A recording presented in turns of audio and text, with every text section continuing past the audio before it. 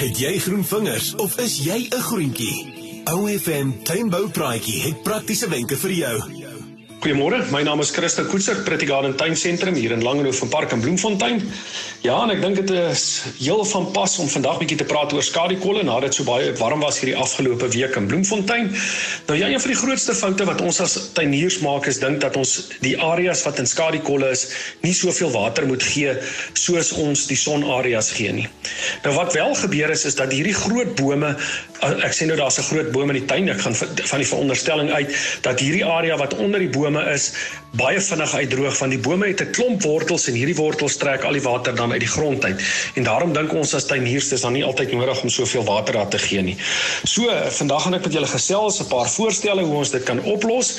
Dit is ook so ongelukkig so dat blommende struike en plante wat in die skaduwee groei meer beperk is as die keuses vir volsonareas. Maar dit beteken nie dat jy nie kleur in jou skaduwee kan hê nie. Daar is heelwat plante wat verskillende kleure en tekstuur loof het wat gebruik kan word om in die donker kol of in die hoek daar onder die bome of in jou skaduarea te plant om dit op te helder.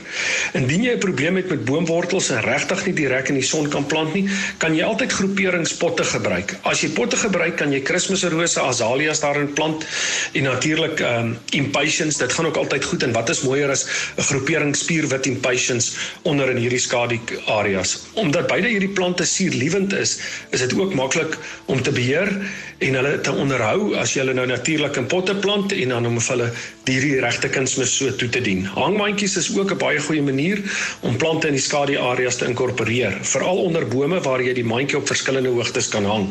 Soos ek net nou gesê het, impatiens is 'n goeie voorstel daar, henenkuikens, plectranthus werk ook baie goed hiervoor. Begonia dragon wings lyk ook altyd baie mooi in hangmandjies en ek moet sê hierdie dragon wings verbaas my elke jaar hoe sterk hulle en hoe goed hulle in skaduareas gaan. Vir kitskleur in die skadubeddings kan jy ook New Guinea impatiens plant wat 'n bietjie groter blom het as wat die begonias het. Nog 'n paar voorbeelde van blommende plante wat goed in skaduareas sal werk wat inheems is aan Suid-Afrika's, wit varkore, dieetes wat beter bekend is as die wille iris, clivias met hulle helder oranje blomme vertoon ook pragtig in hierdie koelte areas as jy in massa aanplantings doen. Hypoestes of die polkadot plant is 'n loofplant wat jy kan kry in groot rooi, pink en wit gespikkelde blare en die afgelope paar jaar is daar net soveel Josefskleed beskikbaar as verskillende kleure wat ook pragtig in hierdie skaduareas kan groei. So gee die week 'n bietjie aandag aan jou skadu-kolle sodat jy uit die son kan kom, maar onthou nog steeds jou hoed, sonskerm en baie koue water. En kyk maar ook in die yskas of daar iets anders is wat jy kan geniet as jy klaar in die tuin gewerk het nie. Seën vir jou in die tuin en lekker tuin maak hierdie week. Luister weer na die OFM tuinboupraatjie aanlyn by ofm.co.za.